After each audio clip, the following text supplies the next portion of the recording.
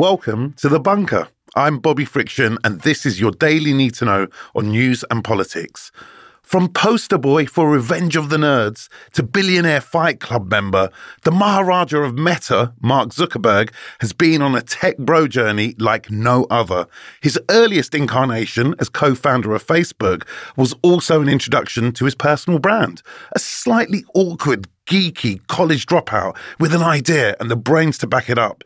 He became another Silicon Valley success story in the then fledgling industry of social media.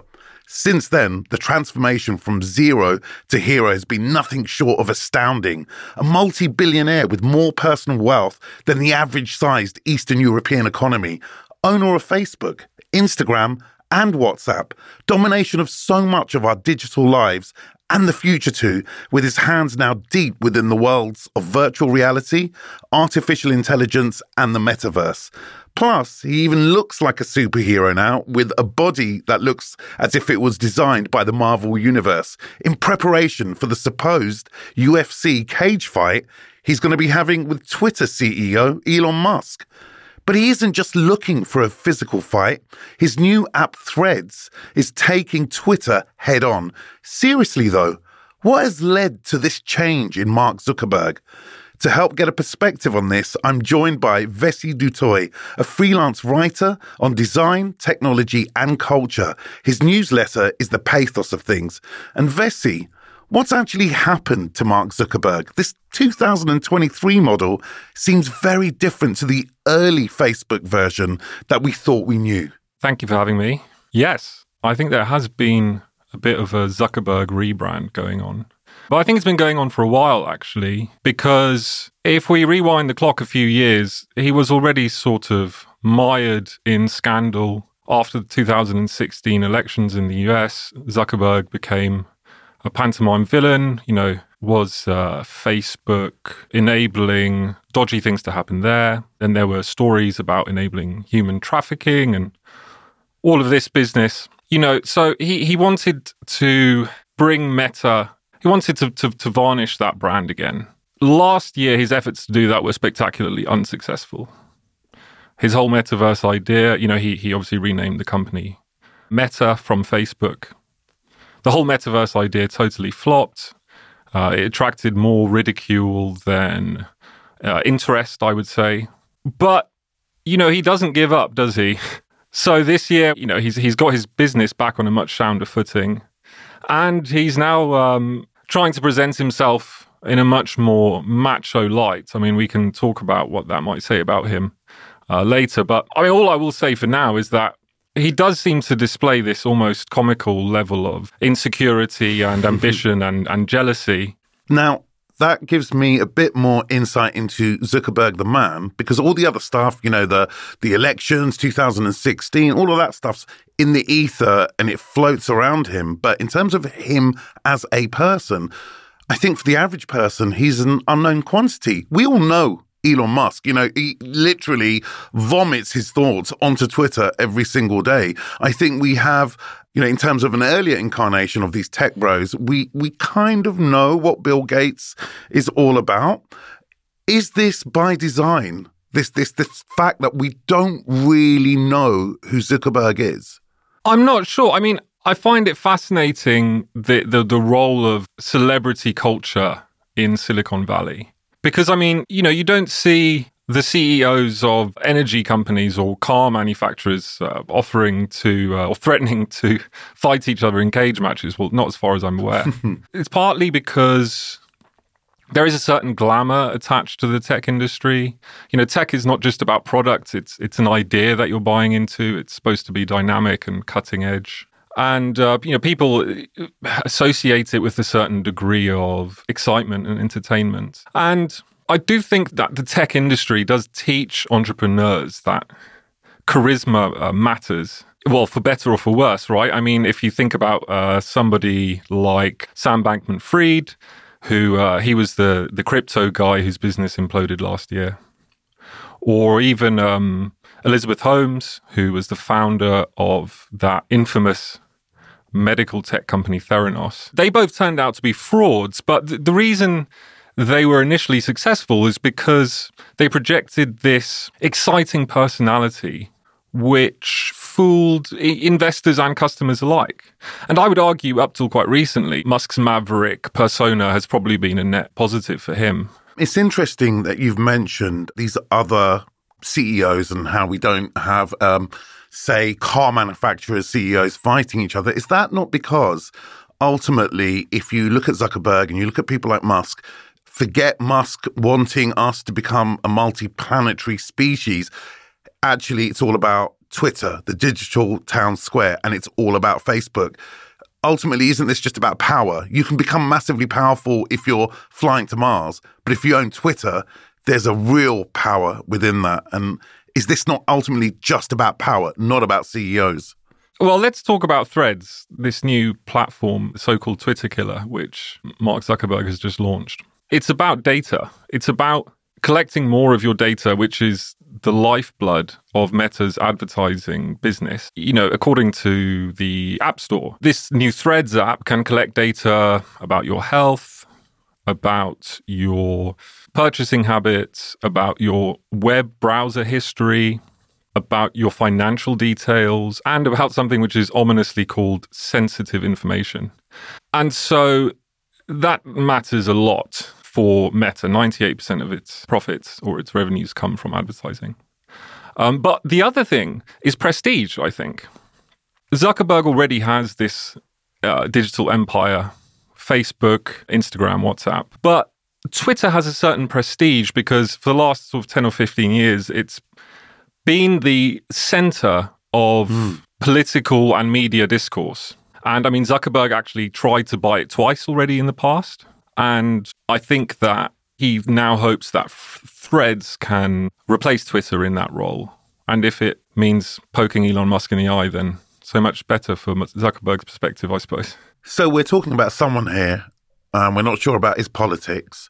We're thinking he almost or dipped his toe in running for political office, the highest office in the land in the United States of America.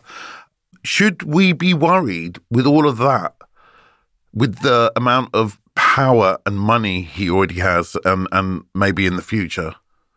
I don't want to fall into the trap of portraying him as such an evil character. However, you know, I feel like there's a big catch-up happening in terms of how we're adapting to the power of technology, which is growing so quickly.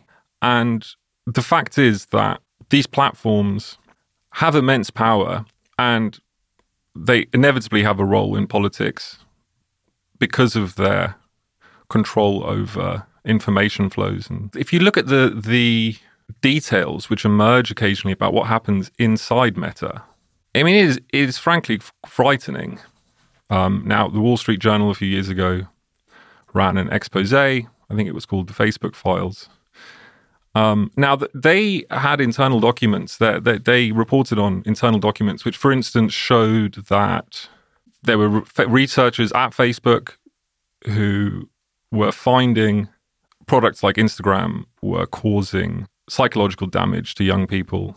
They found that in emerging market countries like Vietnam, where companies like Meta are very interested in growing their advertising business, they had essentially been engaging in quid pro quos with the government, limiting people's access to dissident political, media, all of this kind of thing.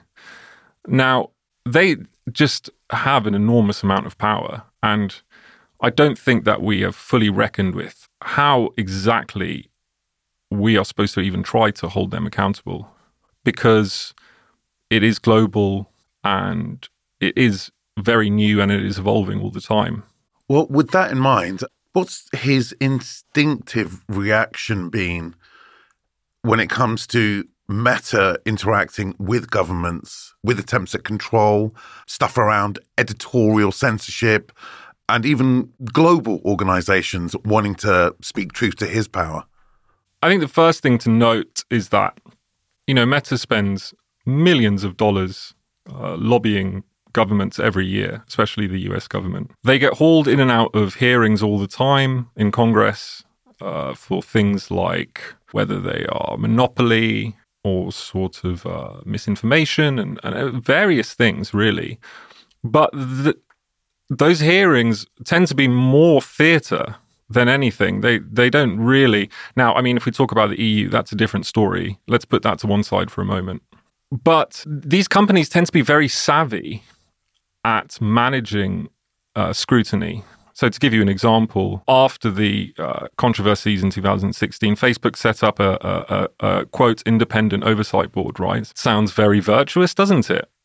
But it's very much an open question how independent that board is, and whether, in fact, this is an attempt for Facebook to sort of be more involved in moderating the internet in general, so that, in a sense, by taking a move like that, they might end up having more of a say in how they are regulated, rather than being held accountable by anybody else. So yes, they are very savvy.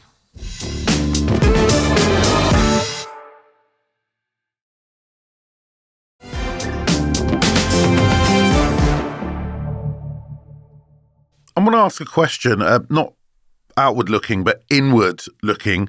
What kind of boss has he been in terms of the knowledge we have from people who've left Facebook? I suppose this brings us back to his apparent vanity. I mean, how much of this is a caricature that we draw for ourselves? I'm not sure. But, there was I believe there was a deleted LinkedIn post a few years ago where a artist at Meta said that it had taken 40 attempts to make a profile picture for Mark Zuckerberg that he was happy with.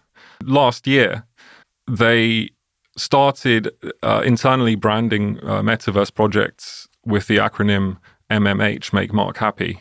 Well, last year, Meta's stock market value crashed. And one way that they have turned that situation around this year was announcing a so-called year of efficiency, which sounds a bit like a slogan you would hear in a sort of communist dictatorship or something. But what it actually means is just slashing the wage bill by firing, I think, about 20,000 people so far. And I think the fact that when Musk bought Twitter, he immediately slashed his own workforce, I think that kind of created space for Zuckerberg to do that. Okay, well, let's go to metaverse, because for me, I think about my friends who aren't in tech, who aren't that interested in politics. When something's permeated.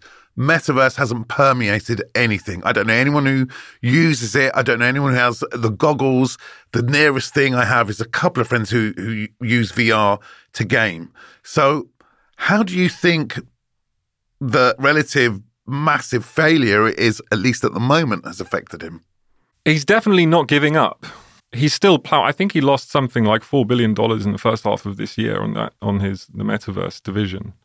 He's not giving up. He's just being he's a bit more sort of quiet about it because, it hasn't proved very popular, but he still seems determined to do it. The tech industry prides itself on creating innovative products, but actually Zuckerberg's career has always been much more about buying other platforms or just sort of shamelessly stealing their features. I mean, so Instagram Stories was copied from Snap's disappearing videos. Instagram Reels was copied from TikTok. Instagram itself was a small startup that he bought 10 years ago. And obviously, anybody who's seen the Social Network film will know that it's very much an open question whether Facebook was even his idea. So the metaverse it's his big idea, right? His big innovative idea. And so I think he seems to be extremely attached to it. Look, I'm just cherry picking some words that you've said today. Words like petty, words like jealous, vain as well. So with that in mind, these are the bigger questions around dystopian futures, which everyone seems to be obsessed with at the moment. Are we possibly sleepwalking into a future where there will be mega digital control via these apps and ultimately via people like Zuck and Musk? Yeah, I mean, it is.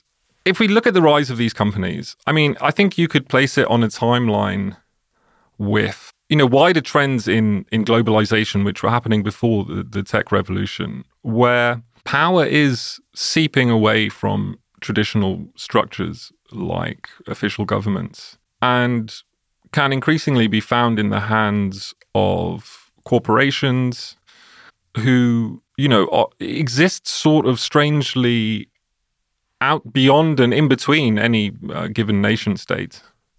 And so I think really what the future holds in that sense is this ongoing tension and sort of jostling between older forms of power and newer ones, if you see what I mean, between governments and corporations, for instance.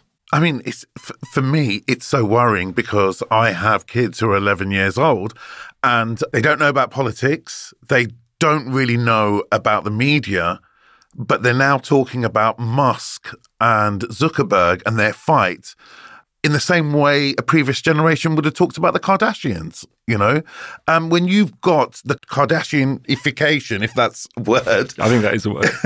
of what's happening with these CEOs, but then you realize just how much power they have. And it's a super international power that goes beyond the nation state. Actually, we could be hurtling into the dystopian future most of us think would never happen. The question is, you talk about the Kardashians. Partly because of the networks that people like Zuckerberg have created, personality and celebrity and charisma are in many ways becoming more and more important as forms of power in themselves, right? The sort of mind-bending thing to think about there is, if these people are household names, if their arguments with each other have this sort of slapstick quality, how exactly are people going to think critically towards these figures if, everything is just sort of a load of gossip, really? Well, Vessi, thank you so much for talking to me today in the bunker. If you don't mind, I'm going to bring this podcast right down to the lowest common denominator and give you the last word. Who would win in a fight? A UFC fight between Zuckerberg and Musk? I don't know.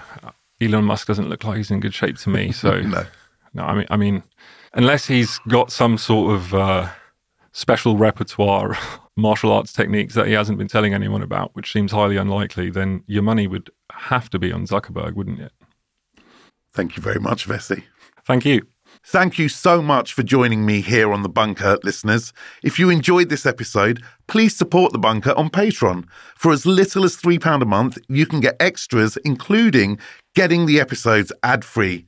I'm Bobby Friction, and thank you so much for listening.